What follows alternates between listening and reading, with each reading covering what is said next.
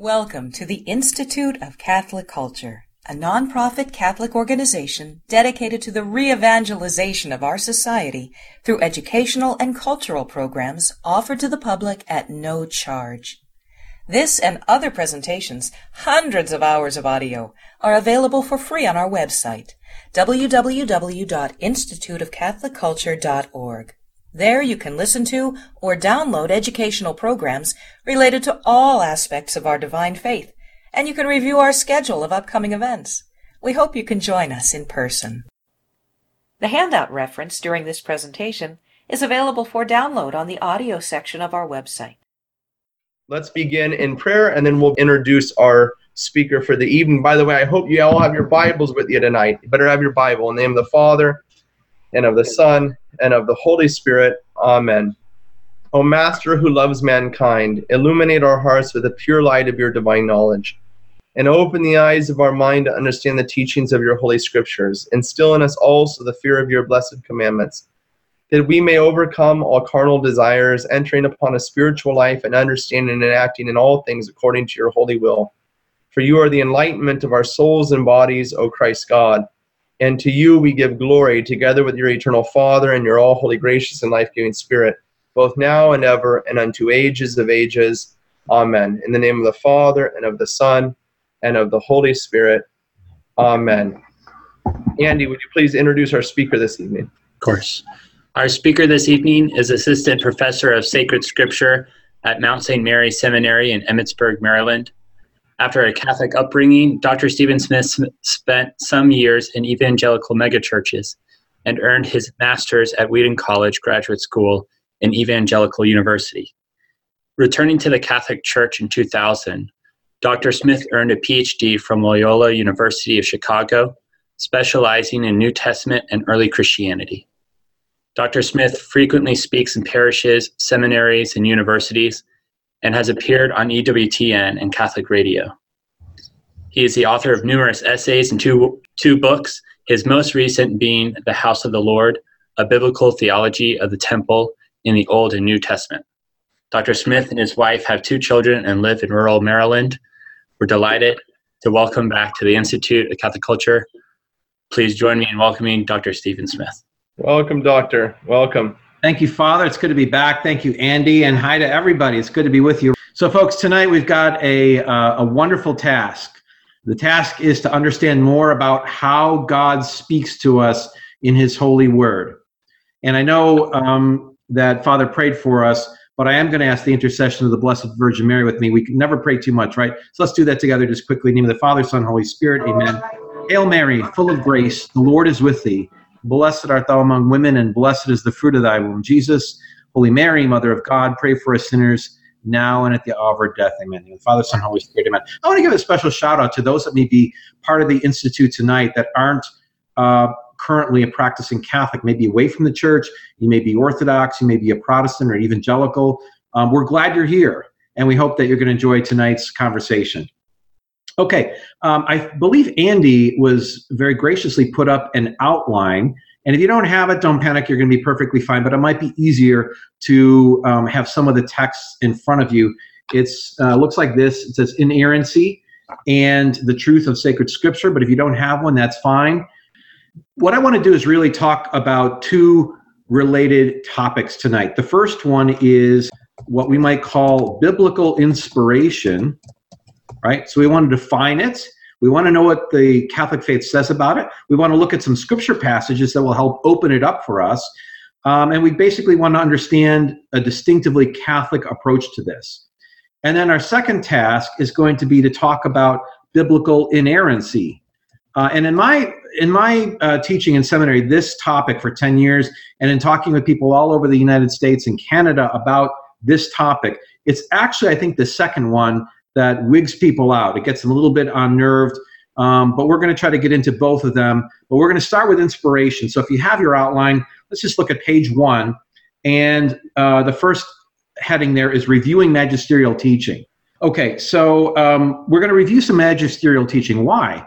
Because it's very important that we orient our minds and our hearts to what the church says. There's far too many Christians out there that are kind of what I would call freewheeling it. And if you're here tonight and you're not a Catholic, I know most are, but if you're here and you're not a Catholic, you owe it to yourself to get a copy of this little document. You can get it very easily on Amazon. It's simply called Dei Verbum. Most of the folks in the audience here will be familiar with it, but here's the spelling, Dei Verbum. You can even read it online. You don't even need to buy it. You can Google it. Why? Because it's very salient, clear, reliable teaching on what Scripture is. Okay, so let's look at a passage in Dei Verbum, paragraph 11. Here's what it says about inspiration. Those divinely revealed realities, which are contained and presented in sacred Scripture, have been committed to writing under the inspiration of the Holy Spirit. For Holy Mother Church, relying on the belief of the apostles, holds that the books of both the Old and the New Testaments, watch this, in their entirety, with all their parts, are sacred and canonical because written, here's the word again, under the inspiration, inspirare in Latin, under the inspiration of the Holy Spirit, they have God as their author and have been handed on as such to the Church herself.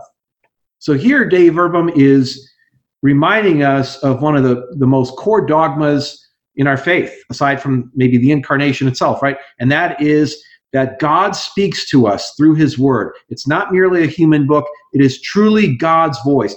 When we read Scripture and look at some passages in Deuteronomy in just a moment, or from St. Paul in 2 Timothy, where they're talking about Scripture, that is God's voice being transmitted through these holy prophets and apostles. Pope Benedict wrote a beautiful exhortation called Verbum Domini, which in Latin really means the word of God, right? The word of the Lord, I should say, the word of the Lord in Latin. And so it is God's holy word that transmits to us God's own voice. Let's finish the quote here. In composing the sacred books, God chose men, and while employed by him, made use of, watch this, their powers and abilities, so that with him acting in them and through them, that's a very key phrase, in them and through them, through the human authors, acting in them and through them, they, as true authors, right, not stenographers, not secretaries, not editors, but true authors, giving you some of the highlights here in the chat box of key words and phrases I want you to know and remember. Consigned to writing everything and only those things that he wanted written. Okay, so that's from Dei Verbum 11, and then a very similar paragraph from the Catechism. That's the next one down here, 1b. This is from the Catechism and its teaching on Scripture in paragraph 107. The inspired books teach the truth. Can't get more clear than that, right? The inspired books teach the truth, since, therefore, that all that the inspired authors or sacred writers affirm should be regarded as affirmed by the Holy Spirit, right? So everything the human authors are saying is being said simultaneously by the Holy Spirit. We must acknowledge these books of Scripture, watch this, firmly, faithfully, and without error. Firmly, faithfully, and without error, teach the truth which God, for the sake of our salvation, wished to see confined to the sacred Scriptures. So that's just I could give you many more quotes from Providentissimus Deus and many other documents, but these are very obviously summarizing key documents in the Catholic Church, and they really crystallize the thought across Catholic tradition. Dei Verbum 11 and Catechism 107. Okay, so that's just a very quick review of what our church says about it today. Now let's get a bit deeper here. Here's a definition I want to offer you from a very fine Catholic theologian. He actually at one point was on the Catholic Pontifical Biblical Commission. Today he's actually moved deeper into community and is a practicing monk. But he's also a very respected theologian. His name is Dennis Farkas Falvey. You'll see his name in the book listed in the footnote on the page. But here's what he says, very good definition of inspiration. Biblical inspiration means the divine action, stimulating the human authors of the biblical books to produce their works. It's also the divine charism bestowed upon the biblical authors, enabling them to produce those literary works which make up part of the Bible. So he's trying to get us to see it as two related dimensions, right? It's the divine action, the divine initiative, right? Nothing happens here in God's word until he moves, until the divine wind blows, as I like to say. But it's also this charism, this holy and divine charism that he graces the biblical authors with, so that what they give to us is fully trustworthy, true, inspired, and those are the things that make up the Bible. Okay, now I want to quickly go through some scriptural examples. I always do this in my seminary class. We've looked at the documents of the church quickly. We've gotten a very fine, reliable definition, but let's go to the scriptures. So please open up with me to Deuteronomy. In case you don't have your outline, I'm going to give you the passage here. Deuteronomy 18, beginning in verse 17. Deuteronomos, the second law. I was just telling a group of undergrads today, why is Deuteronomy in the Bible? Well, many reasons, but one of the primary reasons is that first generation of Israelites that was wandering in the wilderness, well, guess what? They continued to wander into the wilderness, and they died out there. They even had the manna. Remember what Jesus said? They ate the manna, and they died. They were tragically a faithless generation. And so now Moses has the task of summoning their children and really laying it to them. Are you going to follow Christ, or are you going to follow your parents' unfortunately weak faith? Because if you follow your parents, you may well end up out here as well. So he's really asking them to choose who they're going to follow. And then he re-proclaims the law to them. That's what Deuteronomos means, the second law. Okay, just a little summary there. Now, let's look at a passage that I think will be very instructive for understanding how inspiration works. I want to be clear before we look at this one and then the next two in the New Testament that I'm not these are not proof texts. By the way, that's why I started with our church's magisterium, the church's teaching office, so that we can kind of get the church's perspective, because we have to be prudent when we go to the scriptures, that we just don't fill in the blanks with what we are thinking or would like to pull out, okay? So a very different presentation would be, well, I'm going to prove to you inspiration, or prove to you this, or prove to you that by taking a scripture, and who knows what my methodology is. We've started with the church's sound magisterial teaching, authoritative instruction on the scriptures. So now let's get some insight from the scriptures. Okay, Deuteronomy chapter 18, and let's take a look at this in verse 15. And I want you to have your Bible open as we're going through these passages and mark it up, okay? This is like a golden rule, so to speak, in the Institute, as you know. The Lord God will raise up for you a prophet like me. Who's me? Well, this is Moses speaking, Moshe, whose name means from the waters. He's speaking to this second generation, the youth group of ancient Israel out in the wilderness, right? And he's talking about how God is going to raise up the one like Moses who's going to come after him. So he's really talking about the Christ, ultimately. Okay, and then watch this in verse 17. And the Lord said to me, they have rightly said all that they have spoken. And then verse 18, I will raise up for them a prophet like you from among their brethren, and I will put my words in his mouth, and he shall speak to them all that I command him. Okay, so the key verse here is verse 18. So I want you to hone in on that verse, because I think there are three qualities or three movements of God, as I say in the outline, that help us to understand these rhythms of inspiration. So let's take it apart a little bit at a time. The verse begins this way, verse 18. I will put my words in his mouth, focusing on the phrase, my words, right? As I reminded you, Pope Benedict says, this is ultimately God speaking to us in all of the scriptures. So the scriptures truly are, first and foremost, my words, God's words. Not merely St. Paul's, not merely St. Luke, not merely Isaiah. They're God's own words. And I want to challenge you gently tonight, but I do want to challenge you, is when you read Isaiah, does the first thing come to your mind, this is God speaking, or do you say, well, this is the prophet Isaiah? And I hope it would be both. But certainly I would hope the latter would be very near to you. Okay. The second thing in that verse, we're in Deuteronomy 18, verse 18. I will put my words in his mouth. And so in talking about the qualities of a true prophet, Moses says it's God speaking, but notice that even here, it's, I will put my words in his mouth. right? The vessel for conveying God's words is the holy prophet. So God anoints and calls the prophet, but then that human prophet, who's just a fallible man, is entrusted with speaking for God himself. You ever ask yourself, why doesn't God write it across the sky or use other signs? Well, sometimes he does use that. Sometimes he even uses donkeys to convey his word. But we have this pattern throughout salvation history of God choosing human beings.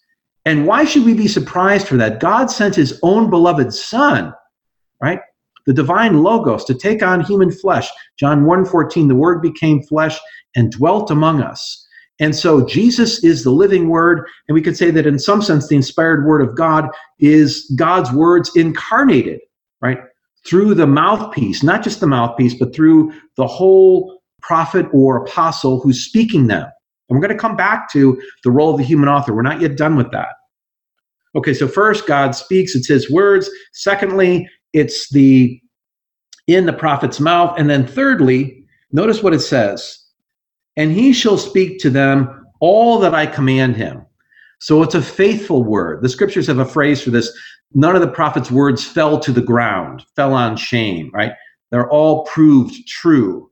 And this is the same with inspiration. It is both a positive and negative kind of doctrine. What do we mean by negative? Well, I think we've been sketching out the positive, but it's also negative, similar to the way that infallibility, right? A pope cannot speak error. And in the same way, the divine scriptures, God preserves from error. And why does he do all of this? Because of love. He loves us. And as a loving father, he wants to nourish and guide his children. If I didn't have any rules, if I didn't have any commandments, if I didn't have any instructions for my kids, if I didn't correct them when they were wrong, if I didn't stop them from touching the hot stove, would I be a good dad? I would argue that I wouldn't be. I'd be negligent. Well, thanks be to God, our loving Heavenly Father is not negligent. He gives us his word, and it is born out of love for us. Okay, let's look at a couple New Testament passages, and I think these will also help us to get a little bit more clarity on inspiration from the vantage point of the New Testament. So the one I want to look at with you is a very, very familiar passage to many, probably more Protestants than Catholics, and we'll get into this. Okay, here's what it says. 2 Timothy, so if you don't have the outline, it's 2 Timothy chapter 3, verse 16. It's a very, very important passage for looking at the Catholic doctrine of inspiration right from Scripture. It's also one that's been very misaligned by Protestants and others as well. But here's what St. Paul says, 2 Timothy 3, verse 16. All Scripture is inspired by God and profitable for teaching, for reproof, for correction, for training in righteousness, that the man of God may be complete, equipped for every good word. And a little bit of Greek here. The word that's on your outline there is theopneustos. Can you say that with me at home? Theos neustos. And literally it means God breathed. We just can't get more simple and clear than that, right? The word of God, the scriptures are God breathed. They're infused with God's own breath, God's own life. Remember the Spirit hovering over the waters? That's the same Spirit that brings to us the words of God in every passage, every sentence of Holy Scripture, both Old and New Testament. And I want to land on this one more from St. Peter. In 1 Peter chapter 1, verse 20. As Al Pacino would say in Scent of a Woman, I'm just getting warmed up. And we've got so much more to go here. So this is just like, we're just revving up here. Okay. 1 Peter chapter 1, verse 20.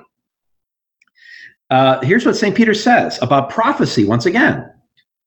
First, all of you must understand this, that no prophecy of Scripture is a matter of one's own interpretation, because no prophecy ever came by the impulse of man, but men moved by the Holy Spirit spoke from God.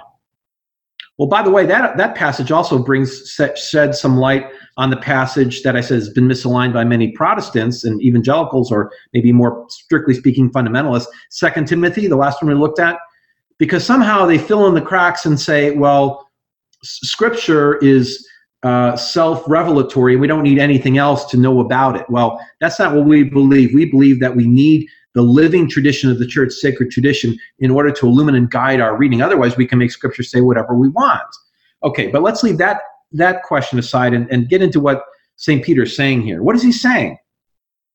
He's saying that Scripture is not merely a matter of private interpretation, right?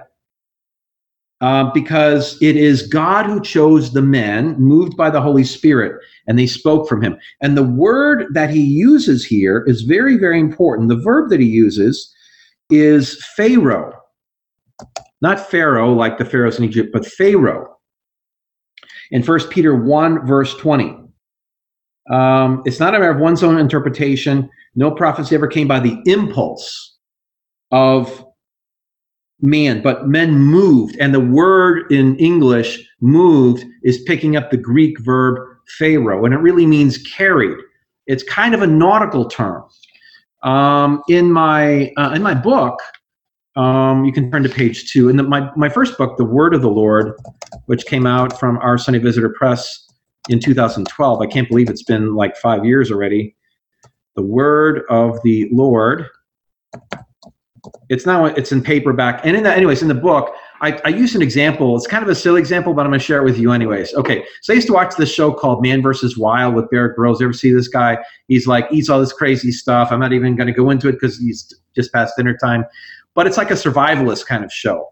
And I was watching one episode, and Bear Grylls, or Edward Grylls was the guy's name, is dropped into the Antarctica, and they'd actually parachute him in. So he's got the parachute, keep that in mind. And it's freezing, the wind's blowing in his face, he's got nothing to help him except the boots and the backpack on his back, and of course a camera crew with him. But let's not go there. And he's trying to get across this lake. It's covered with ice because it's frozen, and he just keeps trying, and the wind just keeps knocking him back on his butt. And so finally, he figures out what he can do to get across to safety, across this frozen lake. He takes the parachute and the ropes, and he kind of jerry-rigs, sort of like a windsurfing thing, puts it out in front of him so that the parachute is going to get picked up by the wind current and pull him across. And sure enough, they film it, and you can see him kind of moving across, kind of bouncing up and down, 10 feet in there, coming back down, and then pushes him again. And he's across this lake that's a couple miles in circumference in no time at all. And I'm like, wow, that was pretty cool. I got to try that, except they'd crack my head open, right? Because I don't know what I'm doing with a parachute. But I use that in the book to talk about how that's a very good analogy to understand what St. Peter's talking about here. The term pharaoh was used in classical Greek as a nautical term, like for a sail in a ship. And so in my example, I talk about how the survivalist Bear Grylls needed to have that parachute pick up the wind, or nothing was going to happen. But he also needed to cooperate with it. As I said, if I tried to do it, I'd split my head open. But he was an SAS-trained British soldier, so he knew how to, he parachuted in many times. He knew the ropes and everything, how to do it. So it was this kind of cooperative effort between the wind and the man getting across the lake. And although it's an imperfect analogy, as most are, I think it makes the point in an illustration that what we're talking about in inspiration is really kind of a co-penetration, right? That the biblical author is being illumined by God, who is leading them and guiding them and preserving them from error, and having him present the truth that God wants presented, but also nothing more. But that person is in communion and cooperation with the Holy Spirit through this process, okay? All right, let's turn to the second page now. How does inspiration actually work? This is one of the big questions I get, like, what is it, like, what's actually happening? Well, I want to dispel two, what I think are less helpful ways of looking at inspiration, and suggest one that you should take home from this talk tonight. So let's get the bad ones out of the way first. Those are known as the dictation model, and what I call the communal model, or the community inspiration model, and they couldn't be further apart from one another. Okay, first, the dictation model of inspiration. This one basically has God doing everything and the person just writing everything down like the secretary. Now, that may be attractive to some, because if we don't have a robust understanding of inspiration, that weaker model may actually make us feel better. We're like, well, God's got it covered. He's just going to use them. But there's a problem with that. And the problem is that's not how it works according to Dei Verbum. It's also, it's not how God works. He doesn't force himself upon others. He gently knocks on the door. He asks to be let in, right? So he's in relationship with these authors, and he wouldn't take someone he's in relationship with, like Isaiah or Jeremiah or Moses or the evangelists, and then just step on them, right? He's got too much respect for us.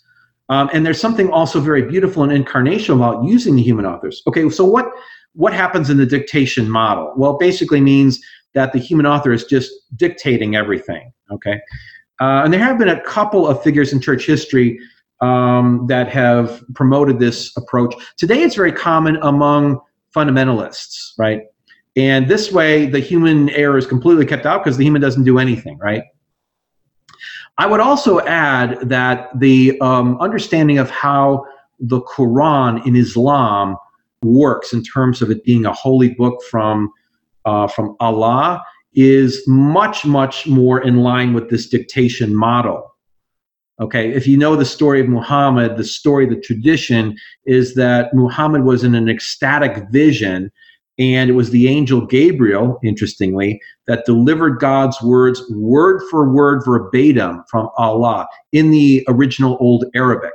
And he wrote them down as such. All one man, all one book, word for word verbatim. That's the dictation model, or at least that is how I tend to think of how the dictation model works, okay? And you can see how that's very different from the Catholic approach that we've been talking about, which is this dynamic, living, intense co-penetration of the divine and human in relationship with one another. Okay.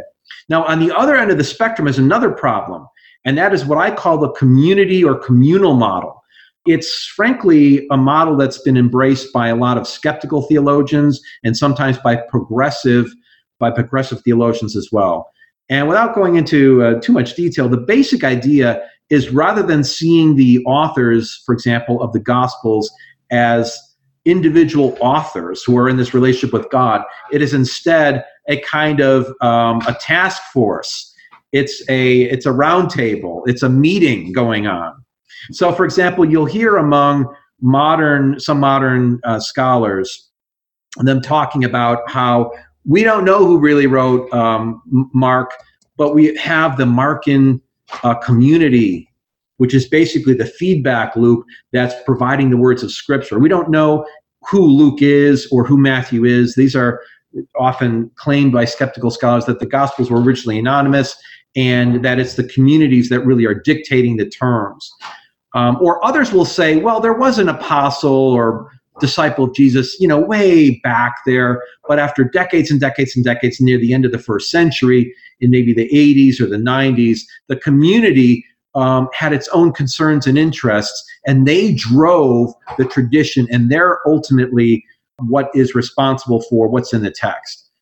Well, that's just not how we understand inspiration from a Catholic perspective, right? Because what happens now is, first thing they've done is they've cut the legs out from under eyewitness testimony. It's no longer Matthew, one of the 12, right, who is responsible for that book, but really only his community.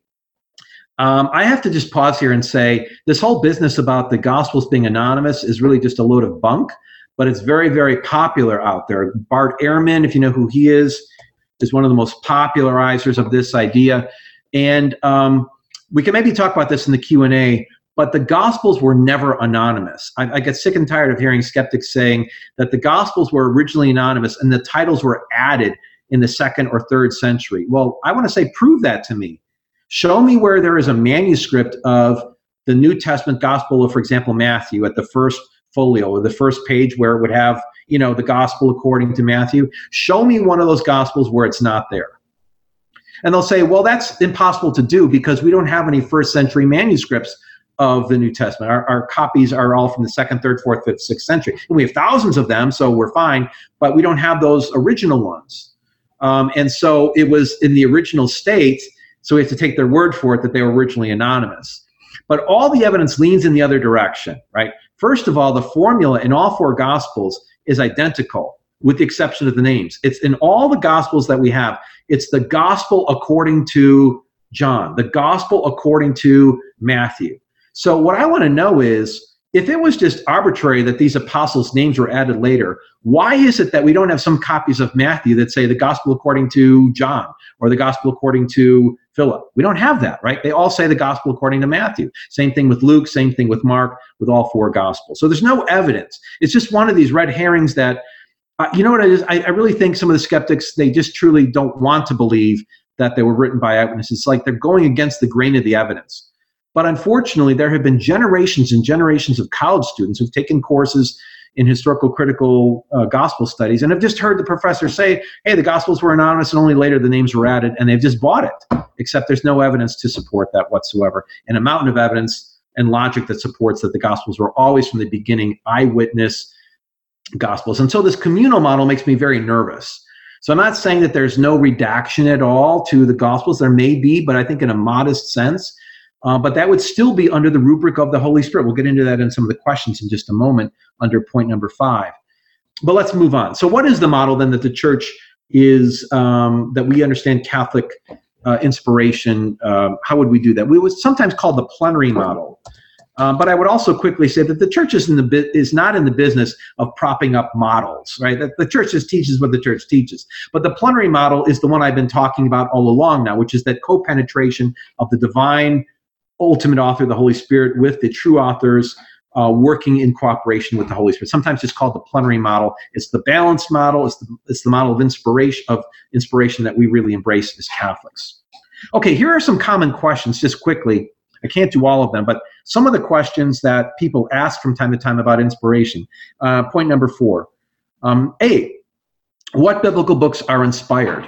Well, all the books of the Old and New Testament. So for Catholics, we believe in a canon of 73 books, not the smaller Protestant canon. Okay, we believe in the inspiration of all 73 books. That includes the 7 deuterocanonical books of Wisdom of Solomon, Sirach, 1st and 2nd Maccabees, and so on, right? And then, of course, all 27 books of the New Testament. So 46 books of the Old, not 39, according to Protestants, and then the 27 books of the New. At what point did they become inspired? That's another pretty good question. We consider them inspired at the canonical stage. That is to say, when they were written by the apostles, right? And then those are taken up into the canon of Scripture. So this is an important point. It is the autographs of the Gospels, for instance, that were inspired. So the original compositions, pen to paper, as it were, papyrus, right? By the apostles. It's not the later copies.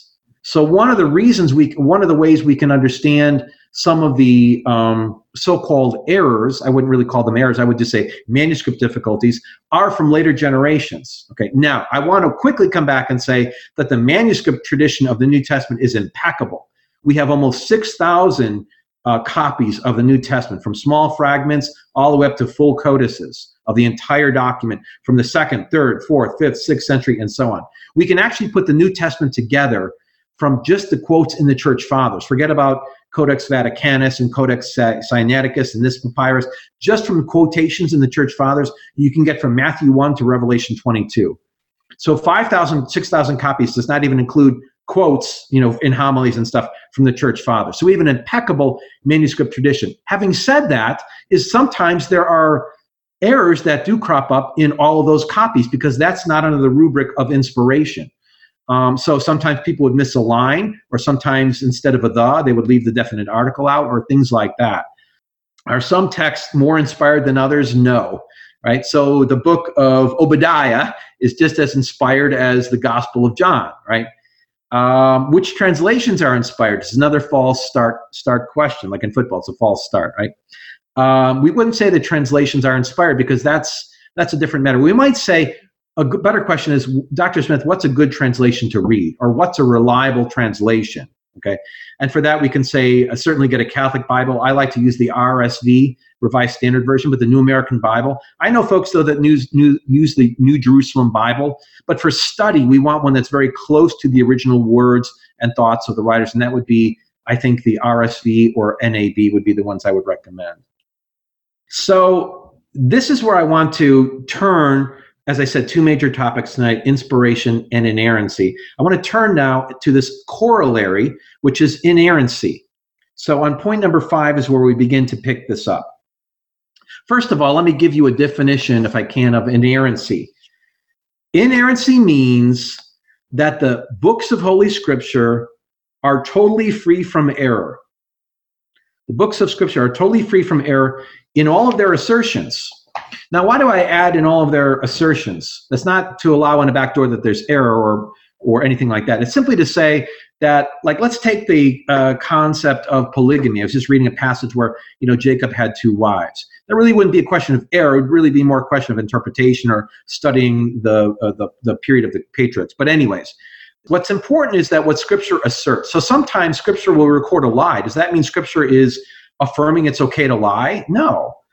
There's a difference between that which Scripture records, like polygamy or lying or sin, and that which it asserts. So that definition comes from another Catholic biblical scholar that wants us to just see that we have to be critical about what we're reading and what Scripture is saying. Just because something is in Scripture doesn't mean that it's affirming it, okay?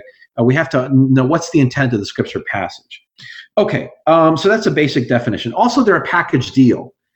It makes me very uncomfortable when someone says, oh yeah, I believe in the inspiration of Scripture, but of course there's errors in there. And I want to say, first of all, what errors? And then on what basis are you saying that? That's not Catholic doctrine. Catholic doctrine is that the Scriptures are inspired and inerrant, meaning without error. And the biblical backup for this is very simple. It's Numbers 23:19. You can look it up later. The gist of it is God doesn't lie. How about that, right? So what we're simply asserting is that because God speaks to us and he doesn't lie, he does not mislead his children. Now, maybe some of you are thinking, well, he tells us how to get to heaven, and there's no errors that way, but surely, like there's contradictions in the resurrection narratives about which women and stuff like that. And I'm going to take a pretty hard line here, maybe surprise some of you and say, nope, I'm following what Dei Verbum and the Catholic tradition says, that there is no error in Scripture. Now, notice I didn't say there's no apparent contradictions, there's no dark passages, there's no difficulties, there's no things that make you scratch your head and go, there's plenty of those. But I'm not willing, nor is the church willing or able to define those as errors. So let me describe, and maybe I can get at least this part in before the break, 4 ways of looking at inerrancy. Inerrancy is basically the corollary to inspiration, that the teaching by the Catholic Church that there's no error in Scripture. Okay, well, the first approach is what I would call the secular humanist approach to inerrancy. Well, that one won't get us anywhere, right? We can't even deal with that one, because that one says, of course it's not inerrant, because neither is it inspired. It's just a historical book of the past. So the secular humanist approach, the atheistic approach, the agnostic approach, Bart Ehrman, so you even find this among some Protestants and even Catholic scholars, surprise, surprise, from time to time, are actually purporting an approach that is really heretical. Sorry. Another error, though, in inerrancy is what I would call the fundamentalist approach. And essentially, the fundamentalist approach to Scripture in inerrancy is that it affirms inspiration in inerrancy, but in a hyper-literalistic fashion, right? And so what that means is that serious discrepancies are simply ignored, much like the Wizard of Oz when Toto pulls the curtain down. But pay no attention to that one over there, right? We don't care about that one. God said it. Don't you believe it? That's usually what they do too. Hey, don't you believe God's word? And then all of a sudden you're defending your faith in God and Jesus and the Bible because you're not following their literalistic interpretation. Proof texts are used, or it's just pounded into oblivion. Proponents of the fundamentalist approach to inerrancy stand on faith alone, faith over reason, faith over science, or this one, how about faith instead of science, right? Insisting, for example, that the world is 6,000 years old because they don't have a better approach to thinking about what God may be teaching us through the books of Genesis, that the world wasn't necessarily made 6,000 years ago, okay? So both of these approaches don't really help us a lot. Now, when we come closer to the Catholic view on inerrancy, there is still some tidying up that has to be done after Vatican II, unfortunately. Maybe there always will be. Because there are 2 approaches, and I have these on your outline. One is called the restricted approach to inerrancy, and the other then is called the unrestricted or unlimited. So restricted or limited, and unrestricted and unlimited. What's the difference between these 2? Well, essentially, the restricted view of inerrancy is kind of like, okay, God's word is inspired and it's inerrant, basically. but then through the back door, they would let in all sorts of historical conundrums and anomalies and things like that. So the restricted view often limits it to what's called faith and morals. This is a common play that people do, taking the words of Dei Verbum, or faith and morals, right? Maybe you've heard this. Well, it's simply not what the Catholic Church teaches. It's not what Pope Leo taught in the first scripture document, Providentissimus Deus. It's not what Dei Verbum teaches. It's just not what the Church teaches. But that you can find any number of Catholic biblical scholars that will say, well, the God's word is inspired and inerrant, but, you know, in terms of getting to heaven and faith and morals. A couple problems with this. First of all, who's to say what is faith and morals? Like, what does that mean when you say, well, faith and morals? Well, usually what they're thinking of historical pieces, but let's just set that aside. There's a couple problems with this. First of all, again, you won't find it in any of the scripture documents, and we go back here all the way to 1893, which was the first Catholic scripture document from Pope Leo, all the way up to the present day. None of them have this teaching of simply limiting scripture to faith and morals. My view of these Catholics is that they are embarrassed by what appear to be errors. They don't know how to handle them. They want to hold on to something of inspiration and something of inerrancy, but they're uncomfortable. They don't want to look stupid at a cocktail party. So they're like, well, you know, it's kind of like saying abortion is wrong for me. You know, like you're around that moral relativist. It's like, abortion's wrong for me and contraception's wrong for me. Well, when you say for me, what you're really saying is there's no right and wrong at all. And when you say, you know, some things in scripture may have errors and other things don't, the first question is, well, how do we adjudicate what's faith and morals? And secondly, and are you the one to do that for us, Mr. Theologian? And then secondly, it's just not in the Catholic documents. And it's illogical, right? Think about it. If God's word is ultimately not just these humans' words, but God speaking through the human author in a kind of symbiotic way, then how is it that he can be allowing lies into scripture? Now, I want to just press this point a little bit more, because I think sometimes when I say this, people are with me like, yay, I'm with you in inspiration, yay, in inerrancy. But because there's been so much confusion about inerrancy, it feels safer to take the restricted inerrancy approach. Like, hey, I'm not a Catholic fundamentalist, and, you know, let's just kind of keep it kind of moderate here. But in fact, what you're doing when you say restricted inerrancy is actually undercutting inspiration. I can give you quotes from the popes, no less, that say that you just can't, it's a package deal. Now, the good news is that this is not actually a tough pill to swallow. It just sounds like it is at first, because we know of all these kind of difficult particulars in the scriptures. The thing is, we need to understand and study what we're talking about when we're looking at a particular difficult passage. And either before or after the break, I'll walk you through some of these classic red herrings like the mustard seed, right? People always raise that one and say, well, that's a really obvious one. I mean, the mustard seed's small, but botanists have shown there's smaller seeds. Okay, so I'm going to skip a little bit on the outline because there's a lot here. So let's turn to, on the outline, let's see, it's the next page where it says part 2, the mustard seed. The passage is in Mark 4, 30 to 32, and let me just read it for us, but open up your Bibles, if you would, to Mark 4, and it says this. Jesus said, with what can we compare the kingdom of God, or what parable shall we use for it? Notice, what parable? He's giving us a clue into the genre that he's going to be communicating. It's a parable, right? It is like a grain of mustard seed, which when sown upon the ground is the smallest of seeds upon the earth. However, when it is sown, it grows up and becomes the greatest of all the shrubs and puts forth large branches so that the birds of the air can make nests in its shade. Okay, now here's the objection. Okay, comes from none other than one of the leading biblical skeptics today, Bart Ehrman. He contends that modern botany has demonstrated that the Gospel of Mark is incorrect in this point and that there are numerous seeds, the word is spermaton in the Greek, smaller than the mustard seed. In fact, he talks about how there is an Israeli orchid, which is about half the size, it's microscopic almost, of the mustard seed, and it grows, they both grow in Israel. So why would Jesus not use that one for teaching purposes? Okay, here would be my response. Now, the weak-willed Catholic is going to go, oh yeah, you know, it's just a mistake, but that's okay because Jesus is awesome and the kingdom of God grows and that's the main thing. And so it's a little error, no big deal. No, I'm not going to give that away. First, Jesus uses the comparative, not the superlative form of the adjective. I actually have the Greek for you here if you know a little Greek, but if not, the word is mikroterion, and it's the comparative form. What does that mean? Well, that simply means that it conveys one of two ideas, either a contrast, a simple contrast, or duality, right? Nothing more, nothing less. And I would suggest that that's what he intends for us to see, a simple contrast. Okay. Secondly, there's another key phrase in the Greek here. The final phrase of Jesus is very, very key.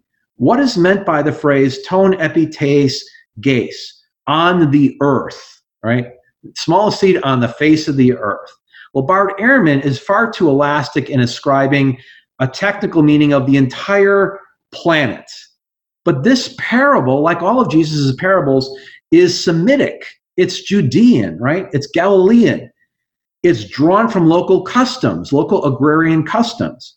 And so it's reasonable to suggest that this phrase is not said in global or Galaxian terms, but simply in the regional landscape, on the earth, meaning out here, right? It's like when I say, oh, the police showed up. Did the entire Baltimore Police Department come? No, there was 8 cop cars there. The police came.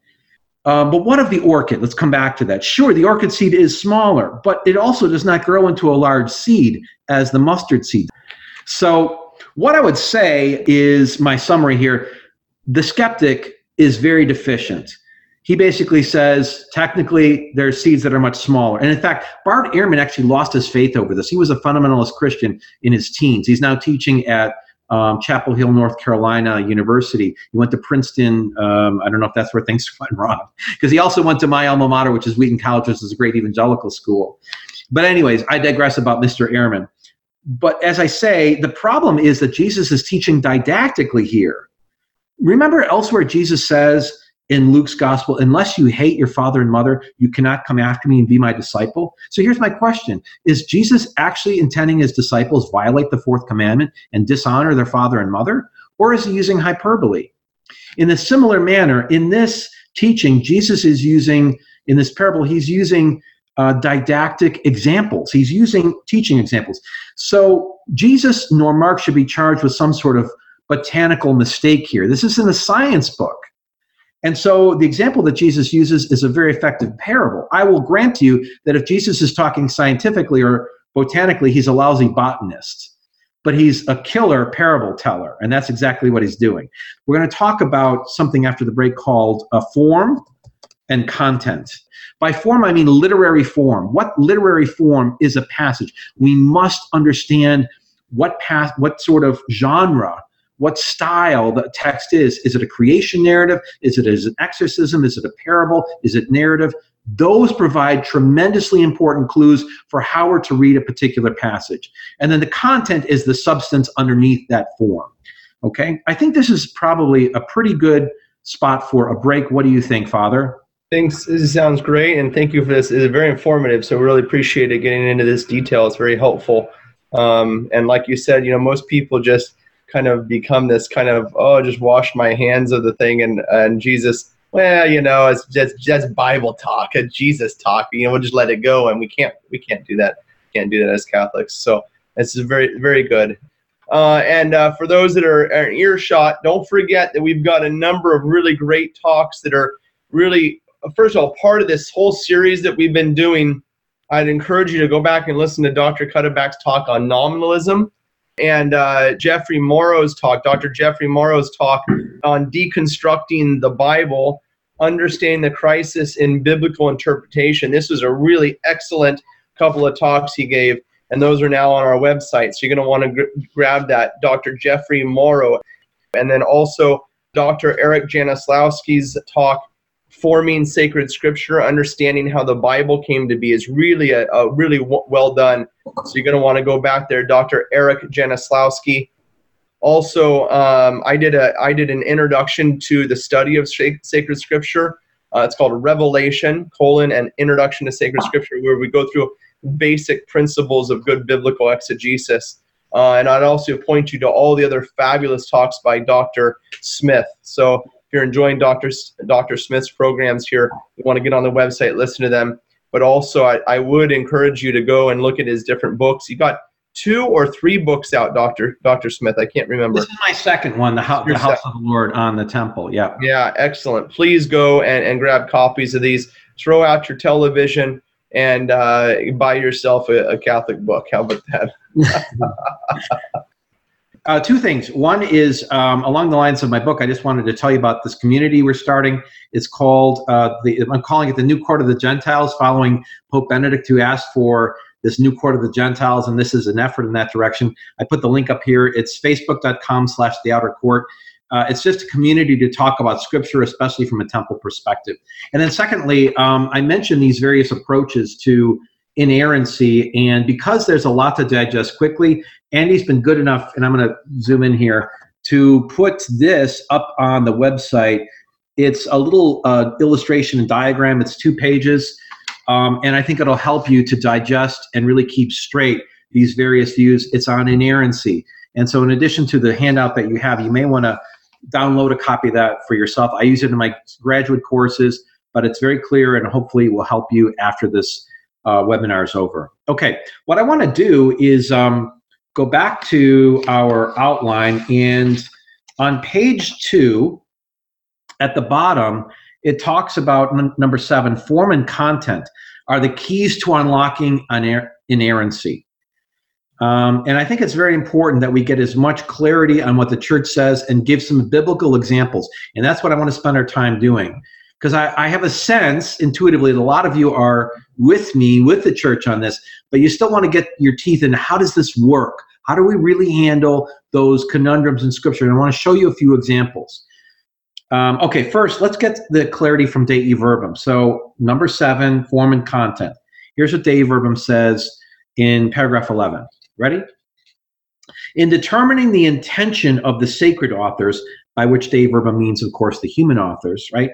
Attention should be paid, among other things, to what it calls literary genre, right? Or literary forms. This is because truth is presented and expressed differently in historical, prophetic, or poetic texts, for example, or in other styles of speech. The interpreter, and I italicize this, has to look for that meaning which a biblical author intended and expressed in his particular circumstances. Can't emphasize that enough. And it is in his historical and cultural context. By means of such literary genres or forms or styles, as it were, at use in his time. To understand correctly what a biblical writer intended to assert, due attention is needed, Dei Verbum says, to both the customary and characteristic ways of feeling, speaking, and narrating, in other words, storytelling, which were current in his time, and to the social conventions of the period. And remember that the biblical period is not just the first century, right? That's where it all ends up in the New Testament. We also got to go back to the Old Testament period, which has its own customs, which in some ways are shared with the New Testament, but are also in some ways are therefore divergent in terms of time of history. Okay, now let me give you a nice quote here of commentary on the passage we just read. I'm actually going to give a shout out to him. Is Brant Petrie, and he actually did the forward to my book. And he's a very well-respected scholar. And here's what he says. From this important passage in Dei Verbum, we are able to distill several tools for Catholic exegetes, anyone who studies Scripture, that is, to use in determining the intentions of the human authors of Scripture. And he's going to give 3. Okay. First, number 1, exegesis must pay close attention to literary genres, right? Parable, miracle, story, etc., etc., etc. And there are many. This means asking questions like, what kind of book is this? What is the literary form of the work? Is it poetry, prophecy, and history? How one answers this question will have a direct effect on the interpretation of the text. And I would even go further than Brant does here and say, not just what kind of book is this, but what kind of passage is this? Because as in the case of the Gospels, there are many genres of literature within it, right? Exorcisms are different than parables. Narrative and discourse and sermons are different than sayings and so on. So we need to know some of the rules of how those genres work. Okay. Second, the exegete must also closely examine the language of the sacred text and its characteristic ways of speaking. Petrie says this means asking questions such as, what is the precise meaning of the words used here? We may have had a word in Scripture, similar word, and it's used similarly or differently elsewhere. So how is it used here? And good commentaries and other good resources are available to help us with those things. What is their denotation as well as their connotation? Is the human author using a particular idiom, such as hyperbole? Well, we just saw that with the mustard seed passage, right? It's the smallest of seeds. Jesus is using kind of hyperbole to exaggerate from small to great, right? Or double entendre, for example. And then third, and finally, both literary and linguistic analysis must be accompanied by a close study of history and culture. Let's write these down. History and culture. That's a lot of what I do in the book. As I go through and talk about temple sacrifices or the Garden of Eden or the New Testament period, I'm trying to get into the culture and understanding of the writers and as they describe these various genres.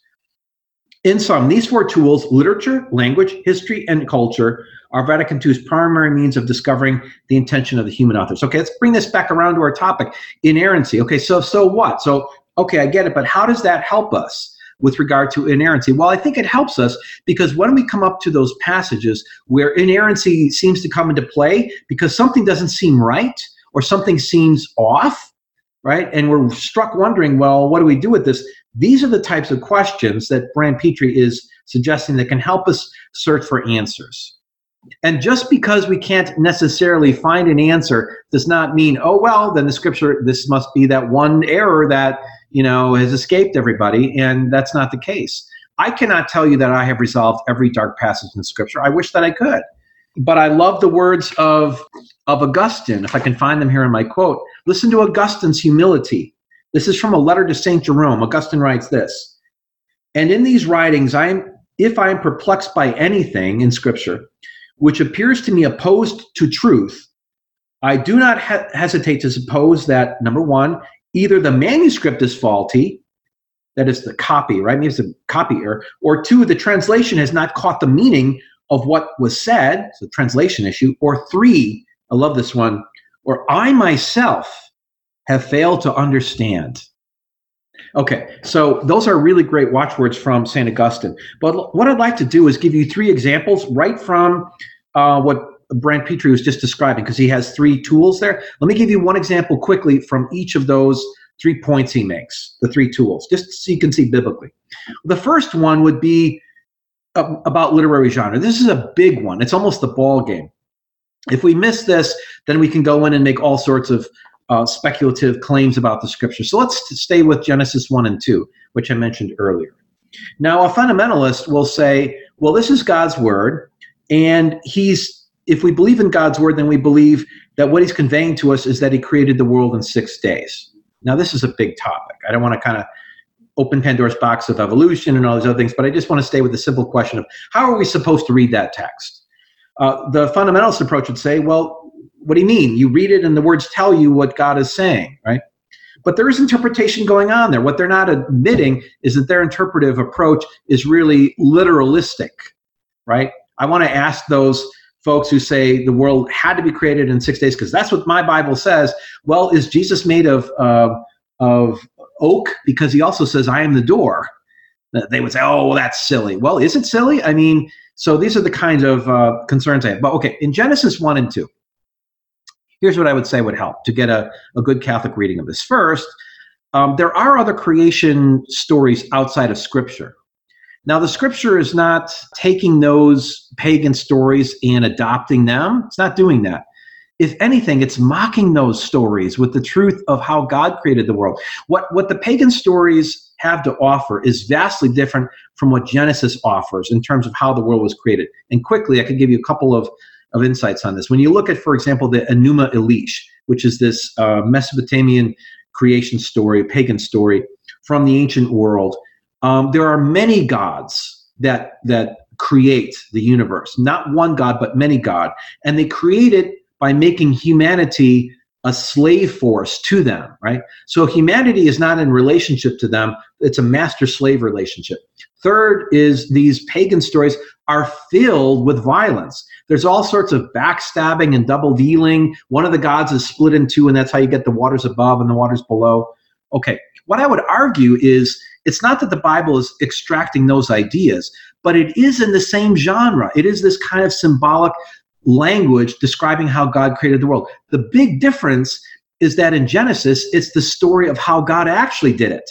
It's not the human conception, right, that's filled with all sorts of violence. And God reveals his tenderness, his love, his beauty, his interest in relationship with humanity. So the difference in the Genesis story is that whereas the pagan stories are offering a kind of worldview about the many gods and their violent interests, the Bible's kind of tweaking those things and saying, no, not like this, but like this. When we free ourselves to say, okay, what is the author trying to do and how is he trying to do it, then we have much more, we're liberated from the human shackles that some want to impose on us. And I would actually quote no less than Cardinal Joseph Ratzinger, who has a great book called In the Beginning. And in this little book of homilies on Genesis, he says something very provocative. He says that the images, this is mind-blowing to me, the images of the days of creation in Genesis are only images. They're only images. Now, don't get nervous here. He's not in any way disputing that God created the world, of course. What he's simply saying is that the human authors are presenting this story, this drama, in a language that would be very conversant to the people of their time. And we're stepping into this and have to get some clarity on what the authors are trying to convey. So they're kind of following some of the governing rules of a creation story, often using very colorful and vivid symbolic language. Now, by symbol, I don't mean fake or fiction. I simply mean that beneath the surface of those layers of meaning of days and the tree and so on is a deep cosmological truth, and that is that God created the living universe, created the universe ex nihilo, out of nothing, and brought everything that is into existence, including the crown of creation, man and woman. So Ratzinger says they're forms and images. He also says that if you turn to, we're not going to do this, but in Proverbs chapter 8, verse 22 and following is another version of the creation story. Now, you may have never heard of that, but it's actually a mini creation narrative in Proverbs 8, 22 to 30. It's a wisdom speech. That's the genre. So wisdom is speaking. And she says, I was there when God created the world. And essentially, God uses this Lady Wisdom figure, right? Which is kind of just a way of literary tool of saying that wisdom was intimately connected to the creation of mankind. But what Ratzinger says in that little book in the beginning is, well, which images are they? Is it the 6 days, or is it Lady Wisdom that creates the world? And he's not trying to provoke a controversy. He's actually trying to resolve one. He's saying that the images in Proverbs 8 of Lady Wisdom creating the world on behalf of God and God using the 6 days of creation in Genesis 1 and 2 are simply two different forms, but they both have in common the same substance, the same content. And so this is a quote from Ratzinger. He says, the images in Scripture are free to correct themselves ongoingly.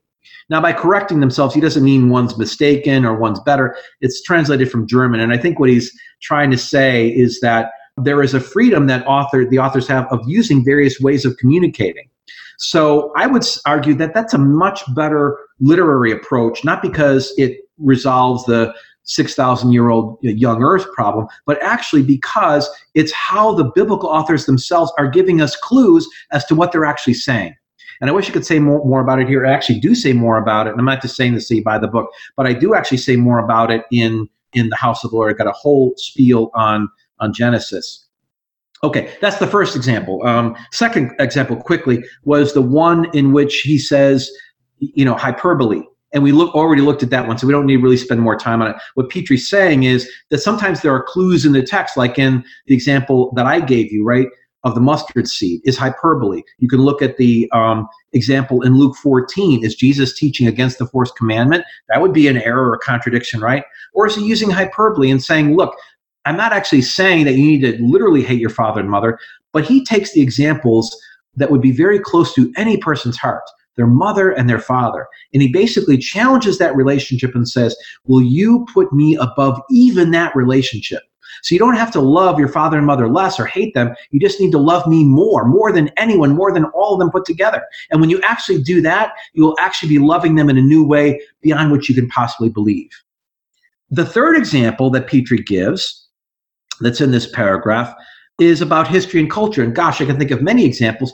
But for example, you could take John chapter 4 with the Samaritan woman. And how are we to understand that passage more clearly? Well, we would have to know something about the conflict that actually went back to the 700s BC, in which the Assyrian army invaded northern Israel and took captive those 10 northern tribes, the lost tribes of Israel. And the people that populated Israel between 700 down through the centuries coming up to the time when Jesus lived were called Samaritans. And so in order to understand the power in what Jesus is doing in inviting this woman into relationship with him is actually deepened when we understand the historical context and the culture of what's going on. So in summary, we have literary genre, understanding forms and images and content and how they're related to one another and how often they can be shaped by the author to say exactly what they want to an ancient audience. Secondly, we have various literary devices like hyperbole, among many others. And then thirdly, we have history and culture itself. All of those things can help us in our search for meaning, even when we're dealing with passages that appear to give us an error. So let's do some more. We looked at the mustard seed one. You ready for a couple more? Now, here's one I really love. This one actually does appear to be one of these clear-cut cases of an error in the Gospels. And it's actually in a very critical passage because it concerns the theology of the Last Supper. So let's take a look at it. If you open up to Mark's Gospel, chapter 14, Mark 14:12. Let me just show you what Mark says about the Passover meal. On the outline, this is, I apologize, I thought I put the page numbers, but it's big, bold contradictions in the Passion narratives. Okay, it's the next page. All right, Mark 14, verse 12. Here's what it says. And on the first day of unleavened bread, when they sacrificed the Passover lamb, Pesach in Greek, right? The Passover lamb, his disciples said to him, where will you have us go and prepare for you to eat the Passover? Now, back to Matthew chapter 26. Let's first look at all the synoptics. Matthew 26, verse 17. On the first day of unleavened bread, the disciples came to Jesus saying, again, where will you have us eat the Passover? Prepare for you to eat the Passover. He said, go into the city and so on, right? Okay, and they prepared the Passover, verse 19. And then the same thing in Luke. You can look up that one later. But so we have this clear teaching in the Synoptic Gospels that the meal that Jesus and his apostles are about to eat, that we call the Last Supper, was a Passover meal. Now, this has huge implications for how we understand Jesus' death and that whole upper room discourse, going all the way later into the New Testament epistles in terms of the teaching that develops around the Eucharist. Yes? Okay. So it's very, very important. And if it's not a Passover meal and it's some other kind of a meal, well, that's a big problem. Okay, well, turn with me to John chapter 18. This is going to rattle your bones, but I'm going to help you through it. Don't worry. John chapter 18, verse 28. This is in the Passion narrative, which is, of course, John chapter 18 and 19. Okay, everybody there? John 18, 28. And this is what we read. Okay, so the arrest of Jesus, right? They led Jesus from the house of Caiaphas. That's where he had been kept overnight. Some of you who had been to the Holy Land with Father Hezekiah will remember going to the church called St. Peter Gallicantu, where the archaeological ruins are of Caiaphas's home, the high priest. Okay. Anyways, they led them from the house of Caiaphas, the high priest, to the Praetorium. What's the Praetorium? It's the place where he's going to be interrogated by Pilate, right? It's Roman ground. It's a Gentile house, right? So here's what it says. It was early. They themselves did not enter the Praetorium so that they might not be defiled, but eat the Passover. Well, wait a minute, Dr. Smith, I'm confused because Matthew, Mark, and also Luke talk about how the meal was a Passover meal that they're about to go and prepare. And that's before Jesus is arrested. Well, here in John 18, the meal's already taken place. It's over, yes? Because he's arrested after the meal. Are we clear on that? Jesus is arrested after the meal, yes? Garden of Gethsemane, they come, torches, Judas, kiss, etc. Okay, so, but John 18 says they, meaning the Jewish soldiers, obviously, did not go into the Roman Praetorium so that they might not be unclean or defiled and eat the Passover. Are you seeing now the error in Scripture, quote unquote? The Synoptic Gospels have it as a Passover meal that's taken place, but it appears as though that Passover meal has not yet taken place according to John. Well, The biblical scholars of the 20th century had a field day on this one. I mean, much ink has been spilled. Some said the synoptics are the historically accurate tradition. What were they saying? John's just making it up. It's what do they call it? Theological refinement. Okay, yeah, whatever. It's a lie, right? He's just fabricating, basically, right?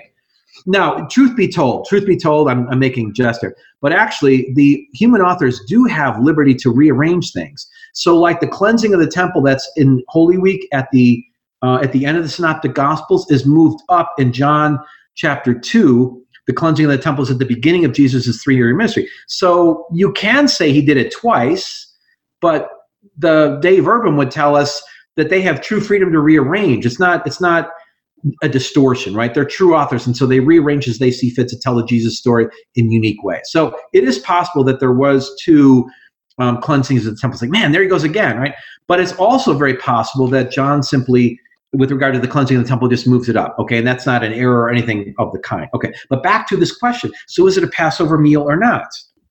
Raymond Brown went the other way. He said John is the historically reliable one, and the synoptics weren't. And that's even more devastating. I mean, they're both crazy, but this one actually is basically taking a stab at the Passover meal, right? And then what Brown would say is, well, synoptic gospels, they kind of infer this, but it's not really a Passover meal. What?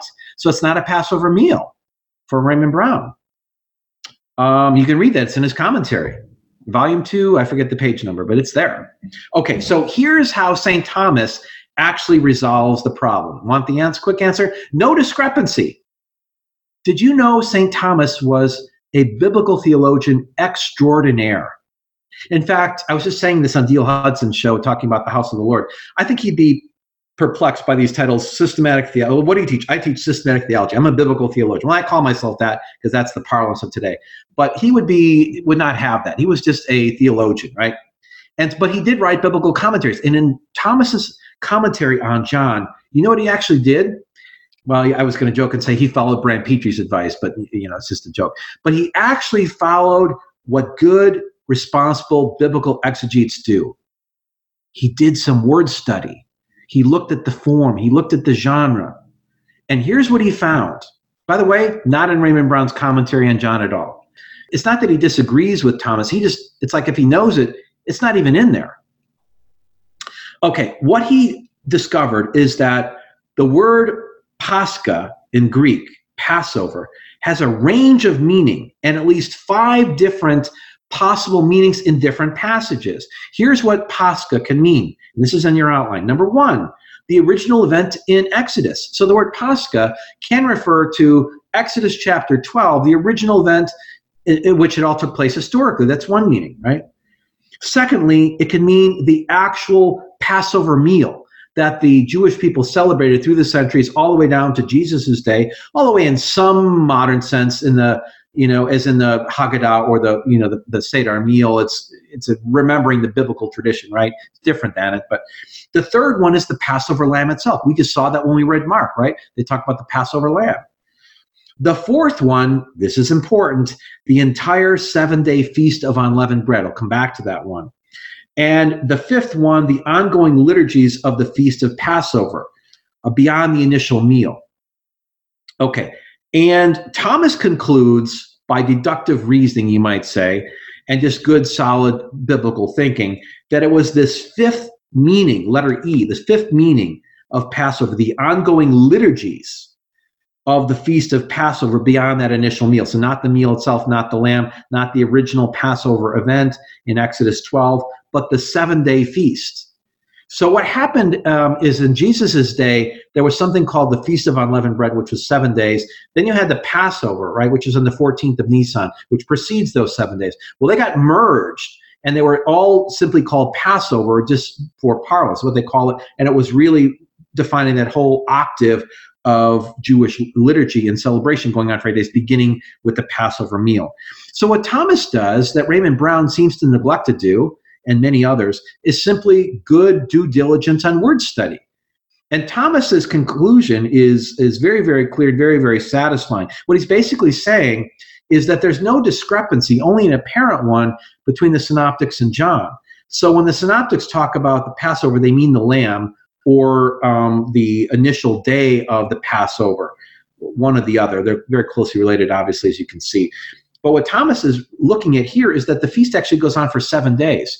So these Jewish soldiers, to come back to John, do not go into the praetorium where Pilate was because they don't want to be unclean, so that they can celebrate the whole continuing liturgy. Now, if they were unclean, there was a remedy for that, but it means they would have to celebrate it a month later. It's like Passover part 2. It's like all the people, oh, you were sick, you were unclean. Okay, we got a Passover for you. It's the alternate one, Passover B. This was part of the provision of the law so that Jews could celebrate rather than waiting another whole year. Oh, you missed it, right?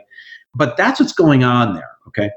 But again, when you read modern scripture scholars, John Myers, a brilliant scholar from Notre Dame in his Marginal Jew series, just says the synoptics are basically kind of embellishing. Raymond Brown, John's historical, but the synoptics are not. I mean, it's madness, and they don't even refer to Thomas. And if you asked them about, well, St. Thomas actually says this, I kind of think they would sort of just dismiss and say, oh, well, he's scholastic. I don't know what they would say, but it's like, you don't even deal with it seriously. Okay, as you can see, this really gets me riled up. Now let's go to the resurrection, shall we? In the resurrection of Jesus Christ, there are several, quote, errors that are really anomalies and things that can be resolved with some logic and these principles that Dave Irvin was talking about. So let's go to maybe my favorite one, and if we have time, we'll do the angel, but I think this is the better of the two examples. Okay, so come with me to John chapter 2, John 20. John 20, verses 1 and 2. John 20, 1 and 2, and here's what it says. Now, on the first day of the week, Mary Magdalene came to the tomb early, while it was still dark. Just pause basics here. Why is not Mary Magdalene and the others there on Saturday morning, the next day? Because it's the Sabbath. That's why Jesus is put into the tomb so quickly. And it's also a great Sabbath, called Great Sabbath, because it's connected. It's the Sabbath during the Passover. So it's a very solemn Sabbath, you might say. But in any case, even if it was any ordinary Sabbath, they couldn't go. So that's whether they're at the crack of dawn after Sabbath is over on Sunday morning. Okay, you probably know that. While it's still dark, and they saw the stone that had been taken away from the tomb. So she ran and went to Simon Peter and the other disciple, the one whom Jesus loved, and said to them, they have taken the Lord out of the tomb, and we do not know where they have laid him. Now, the question is that it appears that Mary Magdalene is at the tomb here alone. And yet, in the Synoptic Gospels, we have these accounts of several women going. And this is one of those things that people say, well, the different Gospels are kind of like remembering this as best as they can, and memory's not very reliable, and well, that's all baloney, right? But they're just trying to resolve it using, just human conventional wisdom. But there does appear to be a discrepancy, is there not? I mean, this is important. The witnesses, seems like there's many in the synoptic accounts, the women going, they're listed there, right? Mary, Clopas, and all that. And here it's just Mary Magdalene. Well, actually read closely. It's right in front of us, the answer.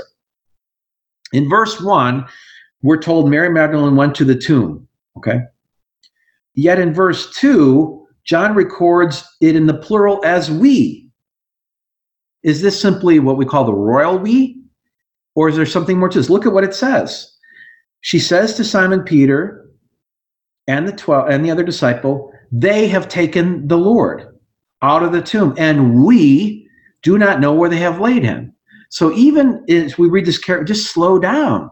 We get more information than at first appears. So verse 1 seems to suggest Mary Magdalene alone, but then the very next verse, she uses the plural. I would argue that not only are the other women there, but probably Joseph of Arimathea. I mean, they've got 100 pounds of spices. These Jewish women are like 3'6", okay? I mean, they're not going to be carrying this big bag of potatoes on their shoulders. But so I'm making jest. But why is it that it's her in the first verse and then the we following it? And I would tell you the reason, I think, is what I call biblical spotlighting. What I mean by that is that a lot of times the scripture will hone in on one central character, almost to the exclusion of others.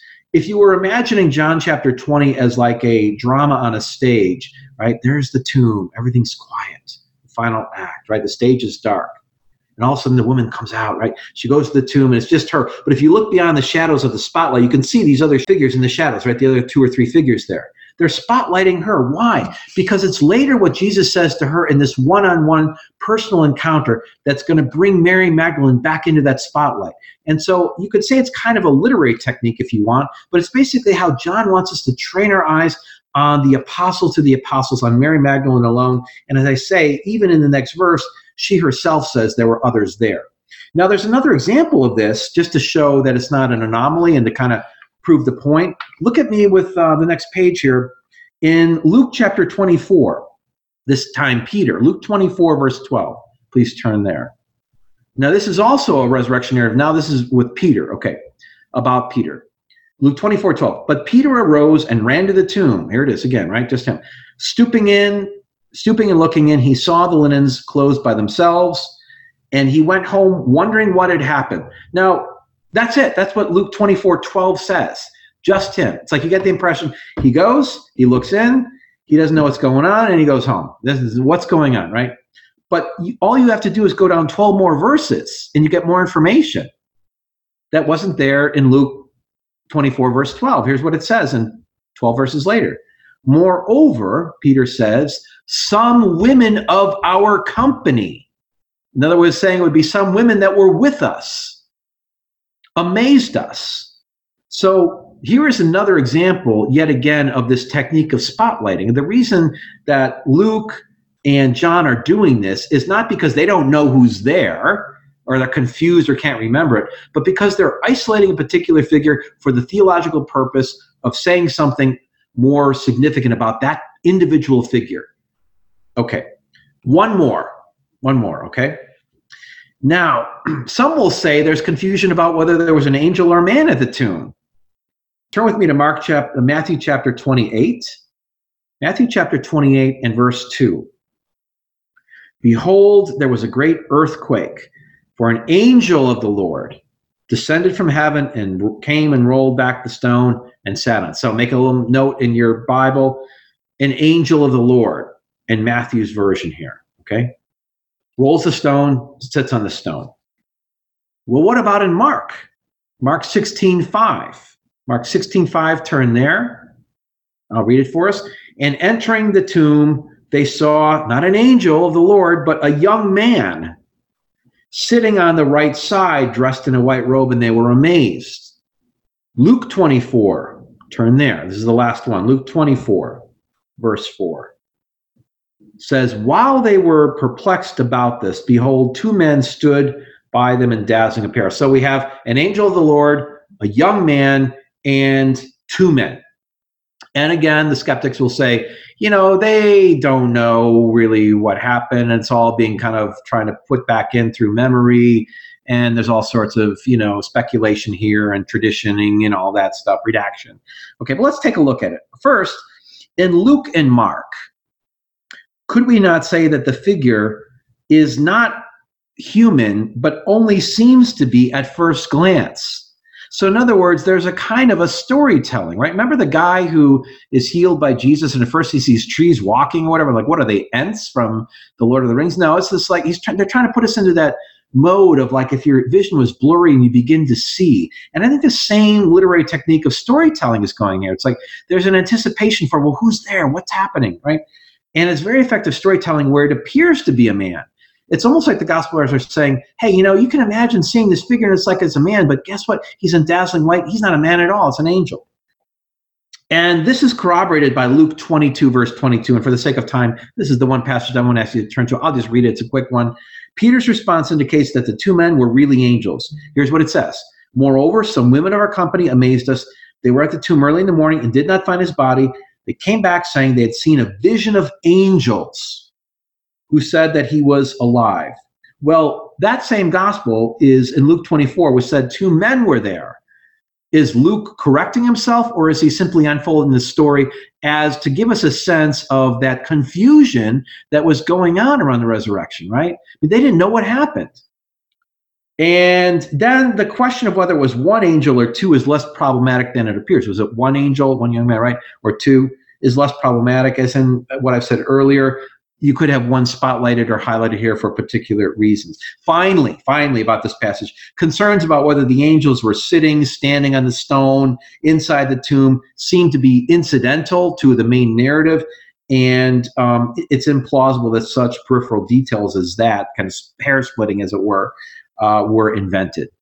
So we could certainly bring in more questions. What about the sun standing still in Joshua? Is that a miracle? Is this hyperbole?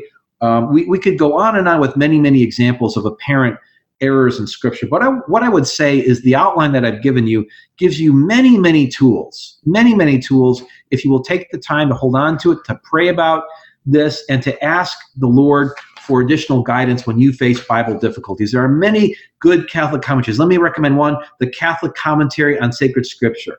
There's many volumes now written on the New Testament, very reliable. There's hope that someday there will be an Old Testament one as well, but certainly for now we can rely on the New Testament. So let me leave you with the words of St. Augustine, and then we'll maybe take a question or two if Andy's got one or two queued up. Augustine says again, and in these sacred writings, if I am perplexed by anything which appears to me opposed to truth, I do not hesitate to suppose that either the copy of the manuscript is faulty, the translation has not caught the meaning of what was said, and number three, that I myself have failed to understand. Ladies and gentlemen of the Institute of Catholic Culture and attendees and guests, Augustine's advice for us is spot on. It's not only we who need to exegete the text properly, we need to let the Word of God exegete us, to cut open our hearts. Rather than slicing open the Scripture with a scalpel, why not let us invite the Holy Spirit to exegete us? So let me say a quick prayer. We'll officially end, but hang around because we'll take a few more questions before we say goodbye. In the name of the Father, Son, Holy Spirit, amen. Our Lord, we thank you for this tremendous gift of the church in our day, of the Institute for Catholic Culture. Lord, you know, so many here have been so devoted and supportive of this wonderful apostolate and wonderful ministry of evangelization and truth in our very changing times. We ask that you would continue to bless the Institute, Father Hezekiah, Andy, all who work there, the Magdala Apostolate, and so much more. And bless everyone who's here, Lord, tonight, tuning in or maybe watching it later. Bless them in their continuing study of sacred Scripture. As we pray the words you taught us, our Father, who art in heaven, hallowed be thy name. Thy kingdom come, thy will be done, on earth as it is in heaven. Give us this day our daily bread, and forgive us our trespasses, as we forgive those who trespass against us. And lead us not into temptation, but deliver us from evil. Amen. And St. Jerome, pray for us. I'm Dr. Stephen Smith. My new book is called The House of the Lord. I certainly urge you to pick it up on Amazon. Hope to see you around Mount St. Mary's if you're ever on the East Coast or in Maryland. Stop by and see us. See you at my webpage, The Outer Court, facebook.com/The Outer Court. But I'm willing to stick around. If there's a couple of questions I can try to answer, I'll do my best.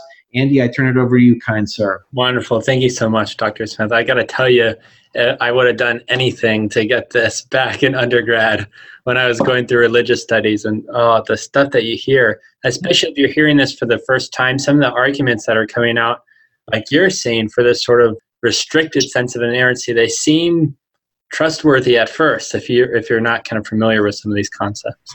Right, that's right.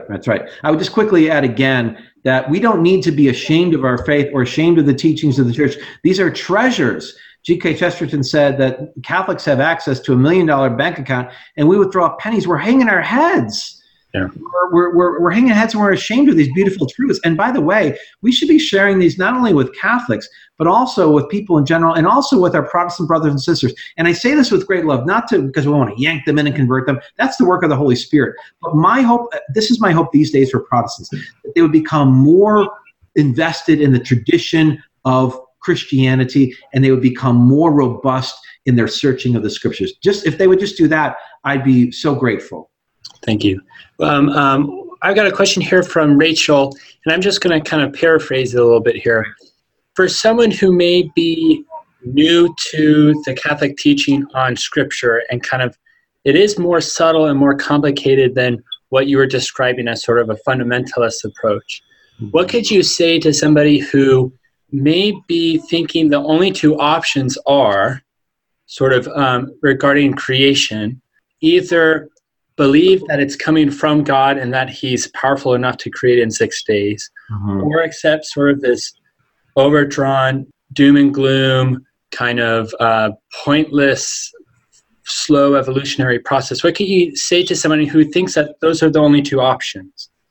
Well, first, great question. I would only clarify that I wouldn't profess to know or claim that God couldn't do anything. So if we all find out otherwise, at least I'm not a young earth person, so if we found out otherwise that God did create it in 6 literal days and the world is somehow 6,000 years old, then I'll be the first to bow and repent. And certainly he could do it. It's not a question of whether he could do that. Of course, he could do anything. He's the Lord. The one thing he can't do is lie. But what I would say is a really good book to start with, which may help more than maybe anything I've said, is the book I mentioned, Andy, earlier. And it's a very gentle, it's not a very, for a beginner, as she describes herself, it's a book I think is very conversational, and that's called In the Beginning. In the Beginning, it's Ignatius Press, it's Cardinal Ratzinger, it's 5 homilies, so 5 chapters. He talks about the creation areas, he talks about the 6 days, he talks about evolution, he talks about all these things, but in a very pastoral way. And I think it'd be a very, very, very effective next step. So that would be my basic recommendation for that one. We have a question coming in from Allison Lowe, which I'm not going to ask the question, Doctor, just because we've covered another talk. I just want to remind people asking about the canon of Scripture. Not Dr. Stephen Smith, but Dr. Eric Janoslawski, we did I think it was a 2-hour, 3-hour, I can't remember, a program on how the Bible came to be. It's a 2-hour program. Thank you, David. How the Bible came to be. And I think that would probably be the most helpful for you to answer your question. Bob, you had a question. I know since you're a panelist, you couldn't post it in the Q&A. Would you like to ask it here? My question was probably similar to the one that Allison Lowe asked, but I was just going to ask, was the canon of Scripture determined at Trent? The Orthodox believe pretty much what we believe for the most part. So when did they decide? Was it in the 300s sometime? So the question, when was the canon decided? A lot of Catholics are confused about this and believe that some will say the Catholic Church invented the canon at the Council of Trent because that's where it was absolutely ratified. But as you know, the councils of the Church are always responding to issues, or they're often at least initiated in some sense because of various questions that arise in the Church. For example, Vatican II, right? You look at the opening statements and it's all about wanting to be able to redress how to communicate the Church's ancient and consistent teachings in the modern world, right? So the issues at Trent have, not completely, but in many ways have the Protestant Reformation in mind in redressing those issues. But so that's where you get the absolute ratification of the books of Scripture. But I can take you back to the very, very early 2nd century, where you find in the earliest church fathers the fourfold gospel being mentioned from the outset, the Pauline Corpus, all the way up through the 2nd, 3rd century. And then even before we get to Nicaea, we have these local councils like the Council of Hippo and the Council of Carthage in North Africa that are affirming the canon of Scripture of both the Old and New Testament. St. Athanasius is a great saint and defender of Orthodox Christology with a small o, right, who said there never was a time when the sun was not, S-O-N, right, and so much more. Who gave us the first definitive list in what was called his Easter letter of 367. And I could go on with many more. But the point I'm making is that the canon of Scripture was not a Johnny-come-lately in the 1500s. It's also important to know that the Old Testament canon is still an open question at the time of Jesus. Jesus quoted, he says, you know the Scriptures, the law, the prophets, the Psalms, right? There's a sense in which it's still kind of being defined. And I would argue that it takes a unified magisterium to give us a definitive canon, because the Old Testament canon takes a long time to kind of crystallize and is probably brought to its sort of completion in the 4th, 5th centuries AD. Not a Jamnia, as some have said about that. It's not closed to Jamnia. That's I think, an overreach that the Old Testament canon is closed. But there's no question that for all Jews, the Torah is the law, the prophets are inspired Scripture, and then the writings are what's still kind of gelling. Is Esther in and all that? But the point is that canonization is a long and in some ways messy process, but thanks be to God that the Holy Spirit was guiding all of this. It's kind of like a miracle of the Church that so really early the canon is settled. Really by the middle of the second century, the church is already teaching from the living canon. They're not waiting for in imprimatur. They're already teaching from it, using the four Gospels, using the Pauline epistles, using all of these things, even before the Council of Nicaea, even long before Trent. So they're not waiting for that.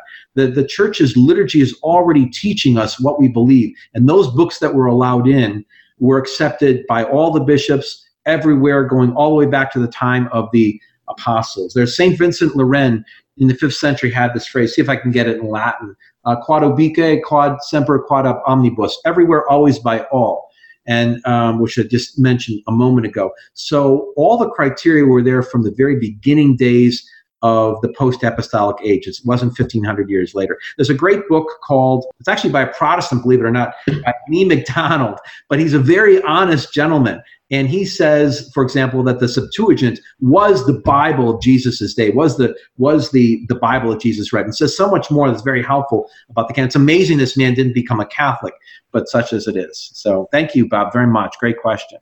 I'm gonna jump in there just because I want to point Eileen and the others that are asking questions about the Book of Revelation and authorship and so forth. My brother did a series. It's on our website on the Book of Revelation. So feel free to go there. Sebastian Carnazzo has his PhD in New Testament studies, so you can go and do a full study of the Book of Revelation there. But Teresa Cotter is asking about your new book, Dr. Smith. So we thought we'd conclude by asking you to give us just a little snapshot of what it's about, why they should go out and find it. Let me start with this real quickly. Thank you for that beautiful picture. I love the picture on the cover. We're grateful that we got it. It's, of course, Jesus in the temple. It's called The Finding of the Savior by the pre-Raphaelite artist William Holman Hunt. And that really encapsulates what the book is about. It's all about salvation history and God's presence from the original Garden of Eden, God's original cosmological temple, leading all the way through to the tabernacle in the Old Testament wilderness, through to the Temple of Solomon, the destruction of the temple, the reconstructed Herod's temple, and then all of that leading forward to the New Testament with the declaration by John that Jesus is the new temple, and then following all the way through. So it's basically a living thread of the temple, moving through the story of all of Scripture from Genesis to Revelations. 400 pages and something like 1,200 footnotes. Ratzinger, the Church Fathers, even Tolkien's in there. And we end with an afterword dealing with the churches in the Holy Land. And those who have been, Father, to the Holy Land, or those who are thinking of going, I treat some of the temple theology that I think shows up in some of these early shrines, like the Church of the Nativity, like the Holy Sepulchre, and so we'll leave it at that. It's on Amazon. It's called The House of the Lord, and I certainly hope it'd be a blessing to you if you pick it up. We hope you enjoyed this presentation from the Institute of Catholic Culture. If you'd like to learn more about the mission of the Institute and how you may become a part of this important work, please visit our website at www.instituteofcatholicculture.org or call us at 540-635-7155. And may the glory of Christ Church be ever more manifest upon the earth. St. John the Evangelist, pray for us.